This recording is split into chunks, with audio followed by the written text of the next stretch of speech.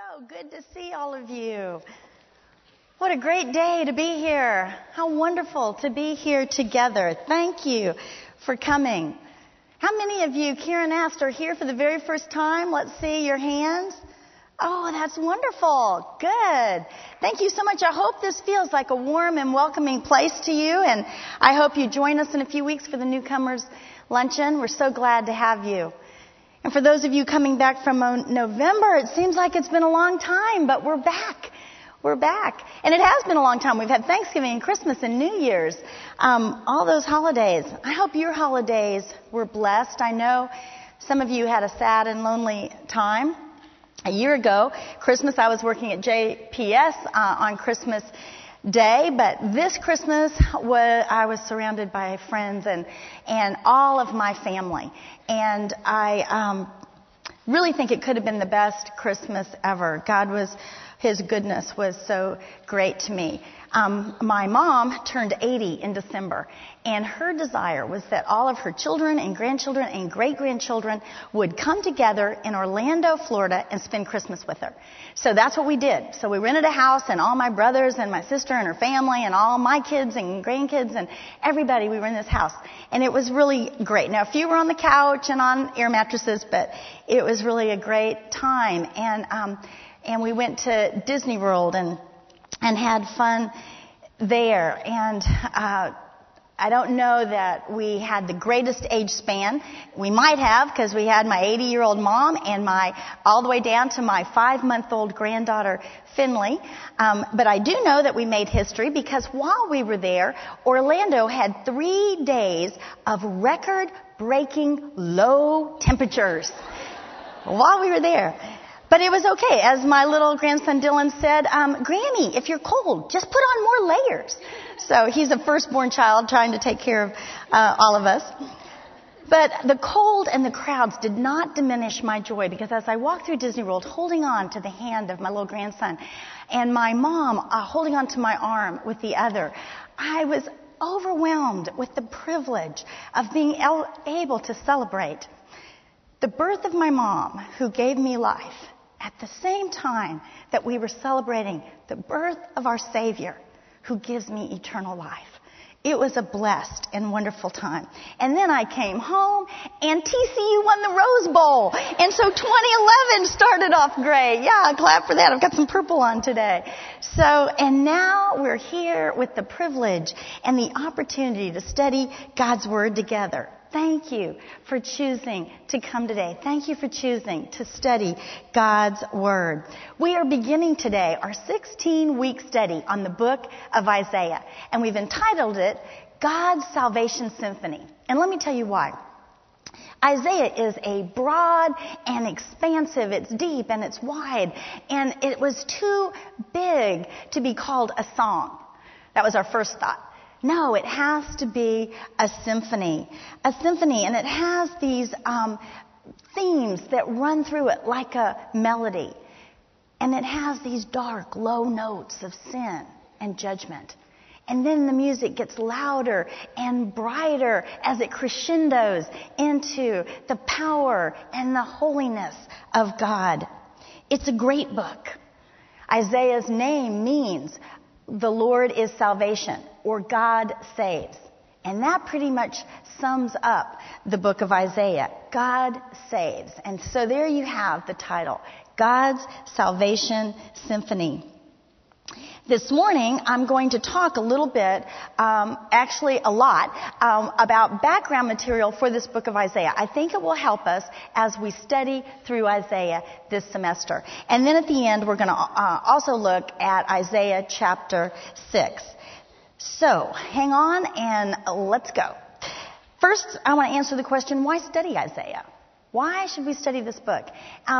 There's many, many reasons, and you all probably have your own reasons for wanting to come and study. But one reason is because Isaiah is a very important book.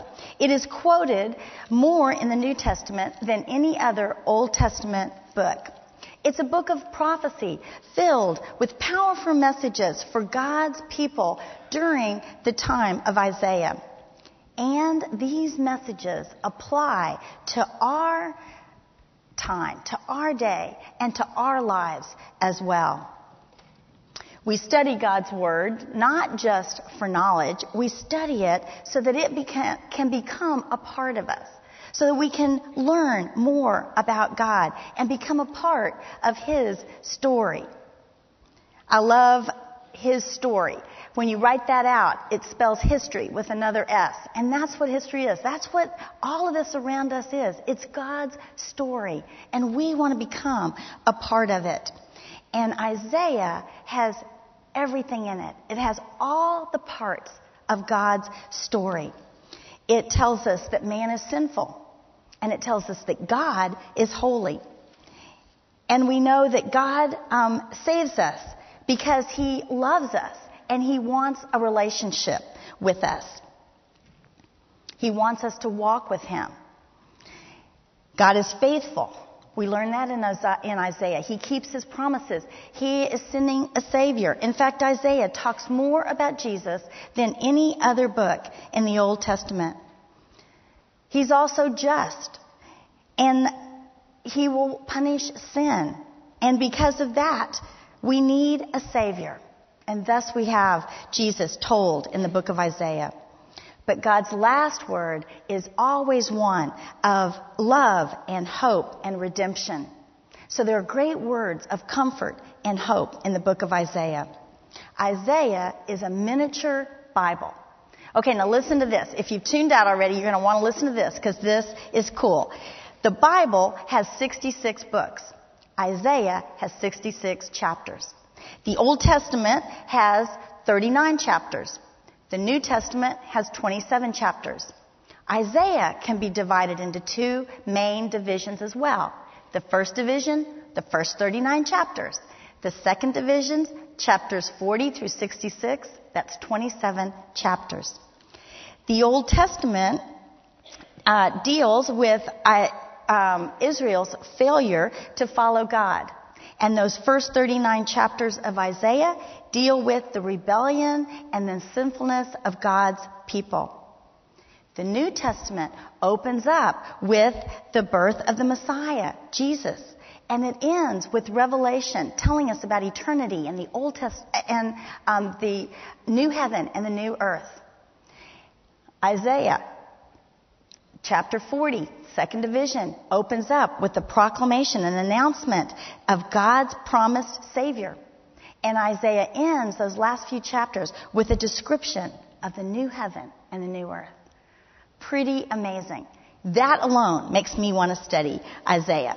But I have a second reason for studying Isaiah, and that is because we see clearly God's character.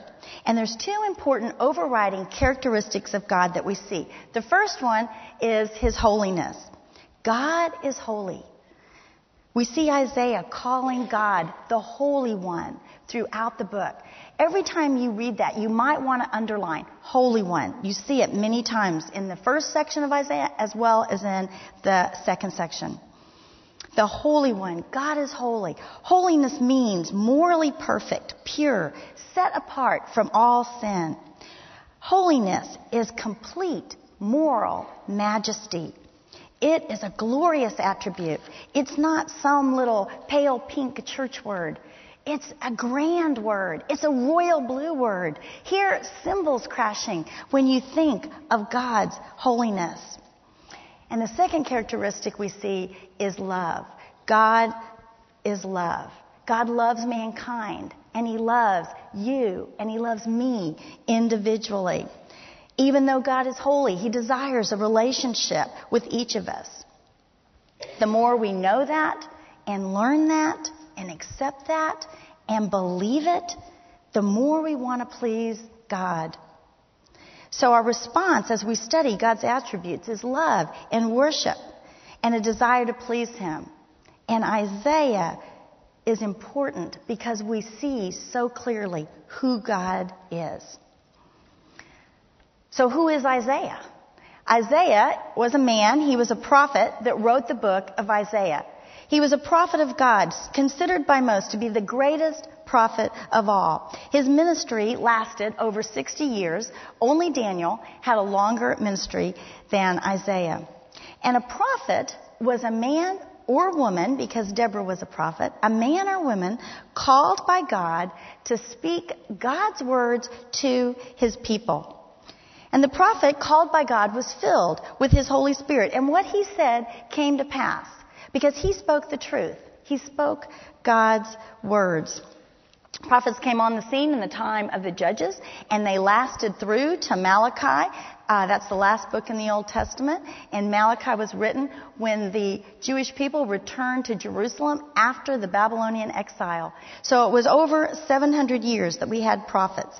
And it really wasn't a good thing when we see prophets come on the scene, because it usually means that God's people have drifted away from him, and they're leading a sinful and prideful and rebellious life.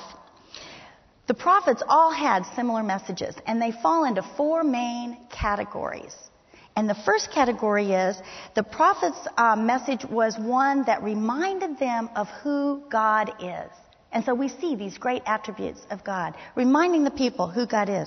The second main message was to call God's people back to God, call them to repentance and to return to God. And if they refused, then there would be judgment that resulted in punishment and eventually death. But in the midst of all this judgment, there were always a few faithful, believing people. And so there are words of comfort and hope for them. This is the third category.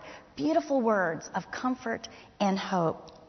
And then the fourth main category was the foretelling of future events. And that's what we think of with prophecy, the foretelling of future events. And those fall into four categories. And this is important. The first is near future events.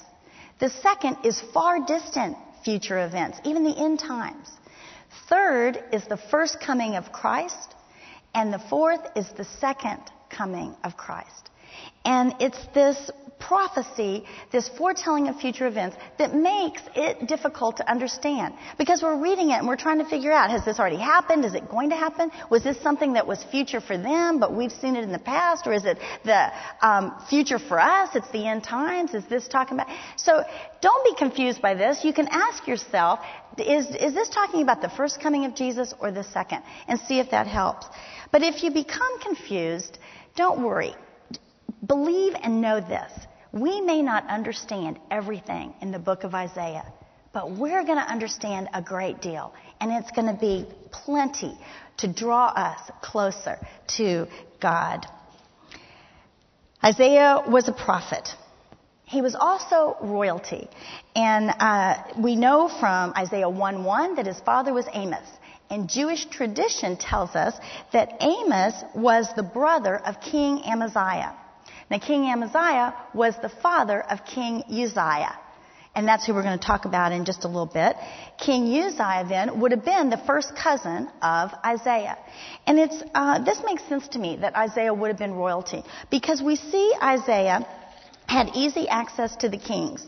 We see that in chapter 7, verse 3. It tells us that. We see it in other places. He had easy access to the kings. He was also very well educated.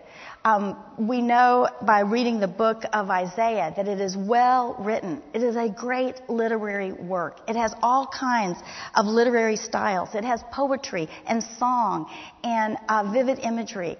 It has great prose using legal language and priestly language and complex thoughts mixed with simple thoughts. It's very beautifully and well written.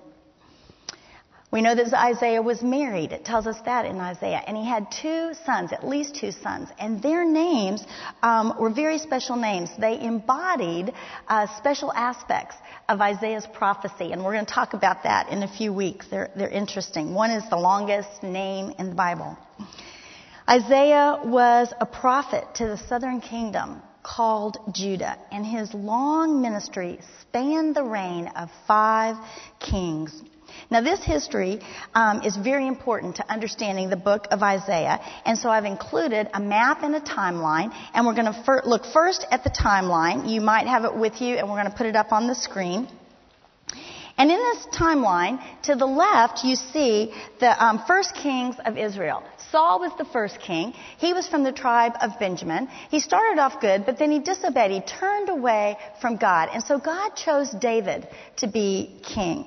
And then David's son was Solomon. Now, David was from the tribe of Judah, as was his son Solomon. And after Solomon dies, the kingdom divides, and you see that there. And it divides, and the southern kingdom becomes known as Judah. And that's where Rehoboam, the son of Solomon, reigned. The southern kingdom was made up of the tribe of Judah and also the tribe of Benjamin. But the larger was Judah, so they were called Judah. And Judah is very important. First of all, David is from the tribe of Judah, and all the kings that follow after in the southern kingdom are from the tribe of Judah. And this is because God promised David that the king that was coming, that would reign for eternity, the Messiah, would be from the lineage of David. He would be from the tribe of Judah. And so sure enough, if you look at the lineage of Jesus, we can trace it back to David. And so we know Jesus was from the tribe of Judah. And that's why he's sometimes called the Lion of Judah. The lion was the symbol for that tribe. Judah is also important because Judah has the capital city, Jerusalem. And Jerusalem is important because that's where the temple is. And in the temple, in the very center, were the Holy of Holies.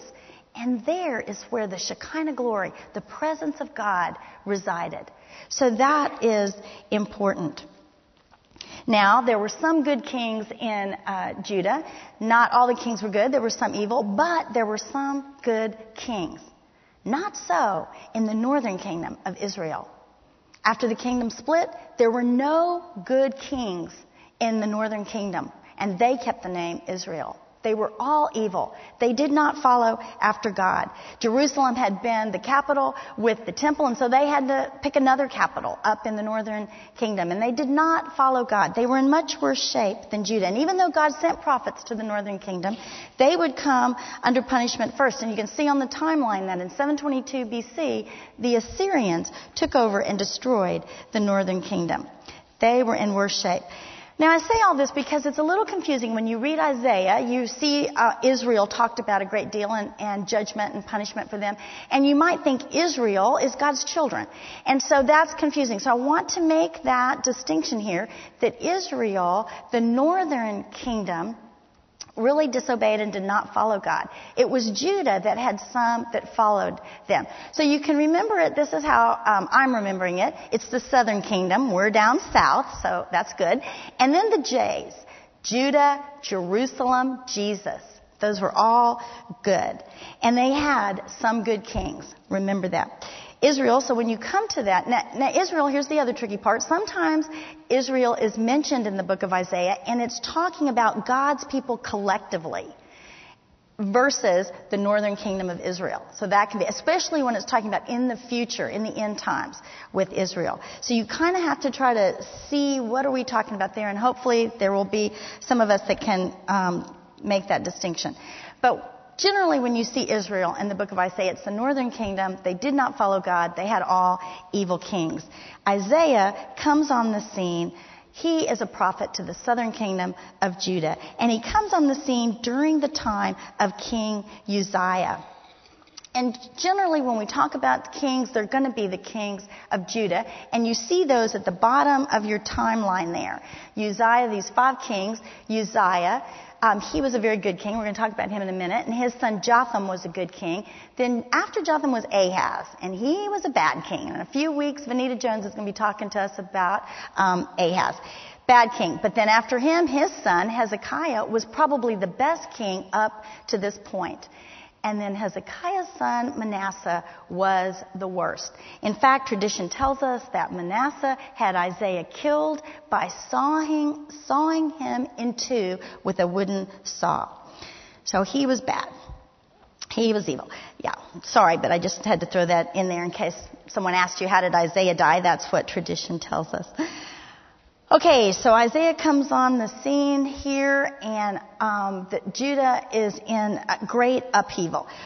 Political, social, economic upheaval. And when you look at your map, and we're going to look at the map now, you see up in that right-hand corner that Assyria is up there, and they are the world power of the time. They were cruel and oppressive, and if you remember your history, they had a large army, and they did not believe in God, and they went around conquering all around them, including the northern kingdom of Israel, which I just talked about. You also see on there Israel at the north. You see Judah, that's those dotted lines. In the middle of it is a little kingdom of Edom. Keep this map. It's going to be important, especially week 4. There's some questions and some things in Isaiah. You'll want to have this map so you can look at it. So God's people in Judah were in the midst of a scary and difficult time. And much of their sin deals with this. It deals with pride and trusting in man and man-made alliances rather than God. A little bit like today.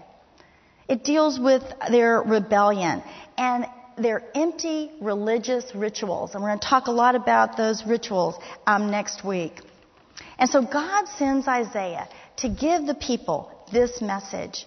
Return to God. And it's on your outline and it's all ours to help us remember. Return to God, the Holy One who loves you.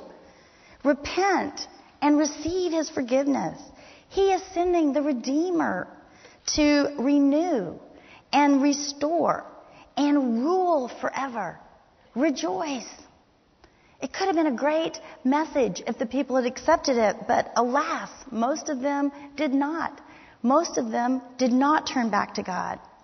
And because God is holy, holiness is our standard of morality. God requires His people to treat others justly. In fact, in Micah 6:8, and Micah was another prophet, a contemporary of Isaiah, that was also prophesying to the southern kingdom. That's how much God loved Judah. He had more than one prophet calling the people back to Himself. And Micah's one of the little minor prophets. And in chapter 6, verse 8, Micah says this, "What's required of you, O man, but to act justly, to love mercy, and to walk humbly with your God." Now, this isn't news to God's children. This isn't something that God had just made up. This was the way it was from the beginning. You remember when Moses led the people out of Egypt, when God delivered them from slavery, and they went to Mount Sinai, and God said, "I am your God, and I'm going to take care of you and prosper you and bless you if you follow me." And He gave them the laws. He said, "These laws will set you apart as a holy nation of a holy God, so that other nations will look at you and see your God, and they'll believe in me as well." This was what they were to do. And they would live being blessed by God. And these were the laws that He gave them. And these were the things He said to act. They boiled down to act justly, love mercy, and walk humbly with me. And Isaiah comes on the scene to point out to God's people, hey guys, you are not doing that. You are not doing that at all. In fact, you're acting with cruelty towards others. You are prideful and rebellious. You're not walking humbly with God. You're involved in immorality and idolatry. So their faith had degenerated into empty religious rituals. Sin and judgment are ongoing themes of Isaiah. And because judgment is coming, we need a Savior. We cannot save ourselves. Man cannot save himself. We need God. So Christ's perfect sacrifice for our sin is foretold and portrayed in the book of Isaiah. All who trust God can be freed from their sin and restored to Him. And this includes the Gentile. Now, if you're not a Jew, you're a Gentile. So that's probably most of us in this room. We're Gentiles. And it's good news because in Isaiah 9:1, chapter 9, verse 1, you'll want to remember this, we are told that the Gentiles are mentioned with regard to salvation. God has a plan for us as well. So salvation is a theme. And the Messiah, our Jesus Christ, is a theme. And because of Jesus, we have hope. We have hope. God promises comfort and deliverance and restoration in His future kingdom. The Messiah will rule over His faithful followers in the age to come. So there's comfort knowing that God's compassion and forgiveness is available to anyone who believes in Him. So no matter how bleak our lives may seem, no matter how bleak the world around us looks, we have hope because we know Jesus is coming again. Now, before we go on to chapter 6, I want to give you 2 more definitions, and this kind of will be the end of all this background information. One of them, first, let me tell you this. For those of you that like to know what's going to happen, I'm going to tell you how we're dividing up Isaiah this semester. The first 5 weeks, we're going to be looking at the first 39 chapters, and we're calling it Judgment. It's kind of the largest part, but it is all the woes, and so I thought 5 weeks would probably be enough for us, and I'll be teaching that along with Vanita Jones. And then the second section is chapters 40 through 55. We're calling that Comfort. That's 7 weeks. And Lynn Kitchens, along with Anjanette Walshauser, will be teaching that. And then we have the last section, which is 4 weeks. It's chapters 56 through 66, and it's about hope. And that will be taught by Shelley Davis. So let me give you these 2 definitions. One is the millennial kingdom. Most of you probably know this, but we're going to see this word a lot. The millennial kingdom is the reign of Christ on earth in Jerusalem when he comes back at the end times after the tribulation.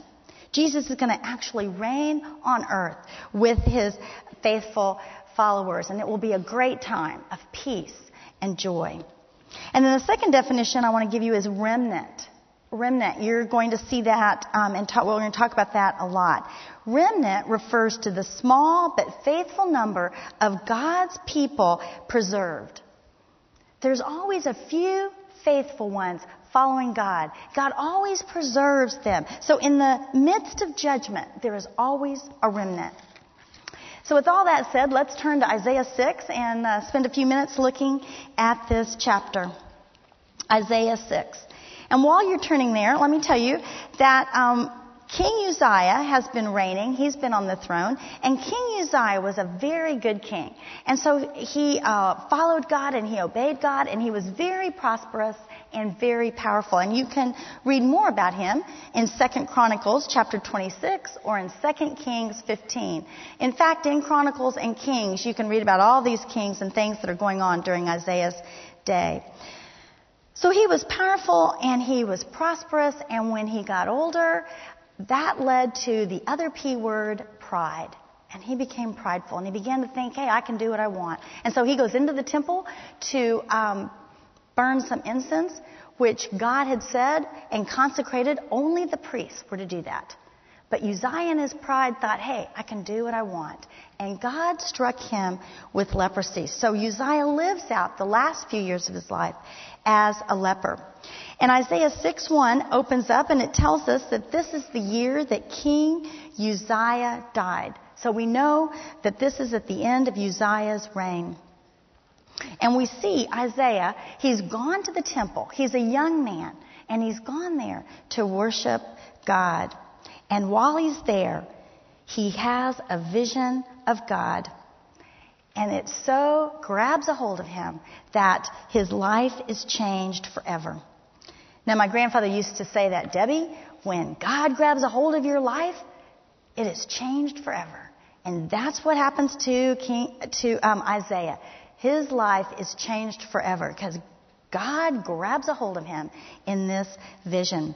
So what I want you to do is to close your eyes while I read these verses in chapter 6. And I want you to picture yourself next to Isaiah in the temple. And I want you to picture in your mind what Isaiah saw as I read these verses. So close your eyes as I begin with Isaiah 6, verse 1. In the year that King Uzziah died, I saw the Lord seated on a throne, high and exalted, and the train of his robe filled the temple. Above him were seraphs, each with 6 wings. With 2 wings they covered their faces, with 2 they covered their feet, and with 2 they were flying. And they were calling to one another, Holy, holy, holy is the Lord Almighty. The whole earth is full of his glory. At the sound of their voices, the doorposts and thresholds shook, and the temple was filled with smoke. Woe to me, I cried. I am ruined, for I am a man of unclean lips, and I live among a people of unclean lips. And my eyes have seen the King, the Lord Almighty.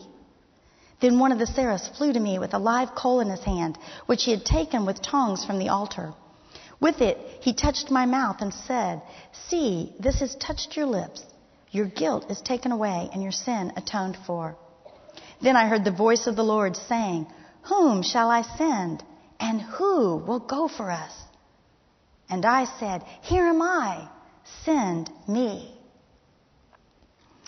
On the screen there we have the picture of the painting that Linda Henry painted when she read this. This is how she pictured these verses in chapter 6.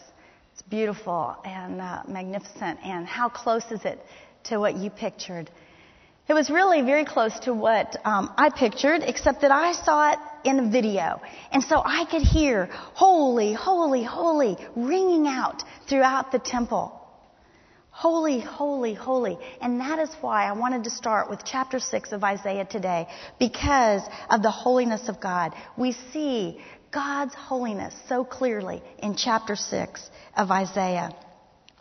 And when we begin to grasp God's holiness, then his judgment is not so hard to understand. Isaiah is worshiping God when the earthly temple changes before his eyes and becomes the throne room of God. And he sees the Lord. He calls out Lord. The word there is Adonai. It means master. And he sees him sitting high and exalted on the throne. And that represents that God is high above all of his creation in heaven and on earth. And it says here that his train filled the temple. Now, a train in those days, the train of your robe, the length of it referred to how much authority you had. So the longer your train, the more authority. God's train filled the temple, meaning that God has all authority over heaven and earth. And you see that magnificent train flowing down in the picture. And then in verse 2, we read about the seraphs. The seraph, that word there in the plural is seraphim, and you might have heard that. It's a category of angels, and they are only in scriptures right here in Isaiah 6. And that word seraph literally means burning one. And I don't know if that's because they looked like they were on fire, or maybe they are called that because of their zeal for the Lord. Made me think maybe that's where we get our phrase, "She's on fire for the Lord." And they had 6 wings. One commentary said that the 2 wings covering their eyes represented humility. And the 2 wings covering their feet represents service. And the 2 wings used flying represents their ongoing activity in proclaiming God's holiness and glory, because they were calling out, "Holy, holy, holy." We've said holiness is purity. It's set apart from sin, and God's holiness is so powerful and so majestic that he alone deserves to be held in awe and reverence. It says the doorposts and the thresholds shook, representing God's power and majesty. And when Isaiah saw this, he is humbled by the realization of his sin, and he calls out in confession. For Isaiah has seen God. And he calls him King, and he calls him the Lord Almighty. That's Yahweh Sabaoth, and it means the Lord of the heavenly hosts, the Lord of the angel armies, the majestic and mighty King. What is your response to this vision? When you read this and when you closed your eyes, when you thought about it in your small group, what is your response? Is it confession? Is it awe? Is it praise? Is it humility? You know, oftentimes my picture of God gets so small. And when that happens, I become bigger and bigger. And then my life is a mess and chaos, because that is not truth. That's not the proper perspective. But when I go back to the Word of God and I begin to read it, or when I spend time in prayer with God, he becomes who he is, bigger and bigger, and I become smaller. The perspective becomes proper. And as I read this, that's what happens to me. I am humbled by the power and the bigness of God, and I become smaller and smaller. So I'm just a dot, and I want to fall before the throne of God in humility, in confession, or praise, or thanksgiving, or service. That is what happens here with Isaiah in confession. And it says that the seraph came with a coal from the altar, and he touched the lips of Isaiah, and he says that your guilt is taken away and your sin is atoned for. Now, it wasn't the coal that did that. The coal was symbolic of God's cleansing and forgiveness. For us, it's a picture of the cross and how the blood of Jesus atones for our sins, for your sins, and for my sins. In fact, 1 John 1:9 tells us this. It says, if we confess our sins, he is faithful and just to forgive us our sins and cleanse us from all unrighteousness. You know, Isaiah is an example here for the people of Judah. This is what they needed to do, to remember God's holiness and to recognize their rebelliousness, their sinfulness, and to repent and to call out to God and receive his cleansing and forgiveness. But most were unwilling. They didn't see their spiritual need. After Isaiah receives forgiveness, he is ready for service. He says, send me. God says, who should I send? And he says, send me. He's ready for service. And God gives him the power to do the job, which he explains here in verse 9 and 10. He says, go and tell this people, be ever hearing but never understanding. Be ever seeing but never perceiving. Make the heart of this people calloused. Make their eyes dull and close their eyes. Otherwise they might see with their eyes, hear with their ears, and understand with their hearts, and turn and be healed. This sounds kind of confusing, but this is what God is saying.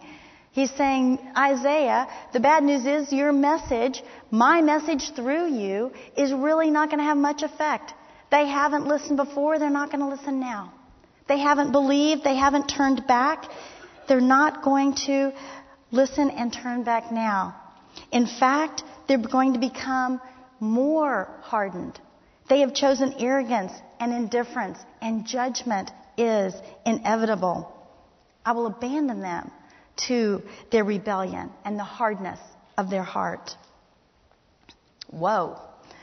Can you imagine what Isaiah is thinking now that he hears this? Oh my, I was hoping that maybe they were going to have the same response I did. One of repentance and confession and falling before God and returning to him. And so he looks at God and he says, asks this question, how long? How long, O Lord, am I going to have to give this message? And God answers him with this next verse.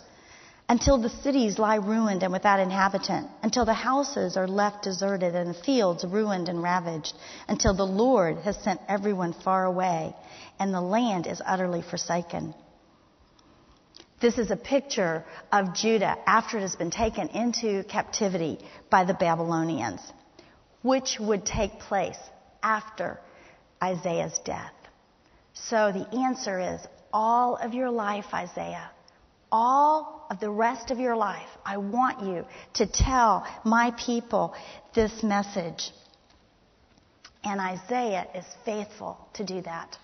In fact, when we get to the end of Isaiah, when we look at chapter 65, he talks about how there had been an obstinate people, how they rejected him and they didn't listen to him, but he had kept on. He was faithful.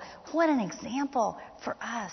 You know, if I start talking about God, and I hate to admit this, and they look even a little bit weird, I just clam up and turn around. I mean, I don't persevere in that.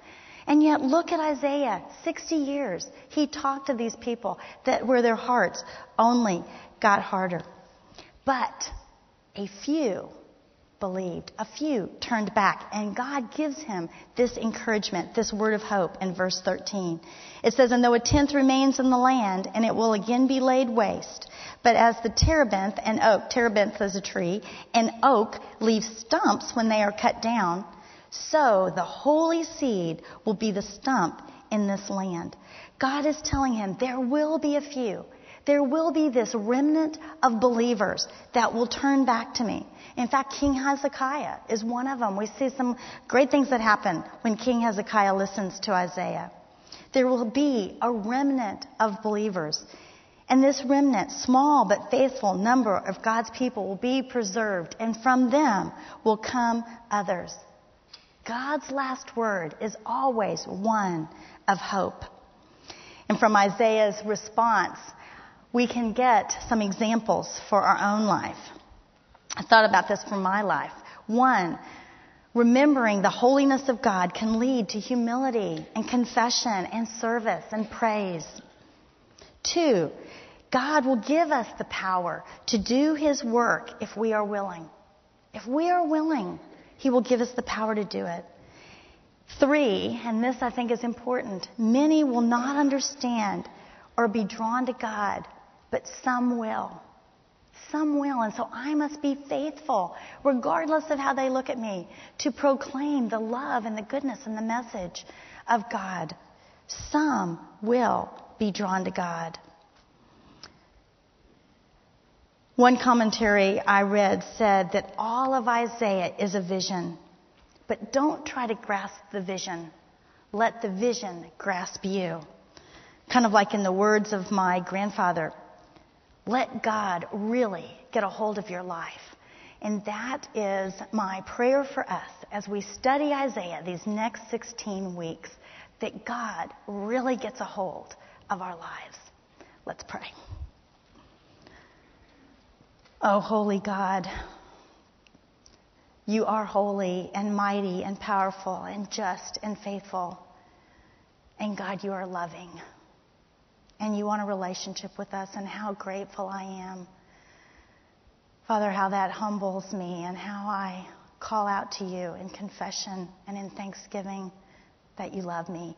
Father, thank You for these women that have come to study Your word. And I pray, Father, that as we open up Isaiah, that You will open up our hearts and our minds, that we will understand Your words, that they will draw us closer and closer to You.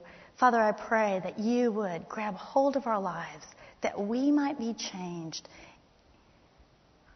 Father, we love You, and I ask this in the name of Jesus. Amen.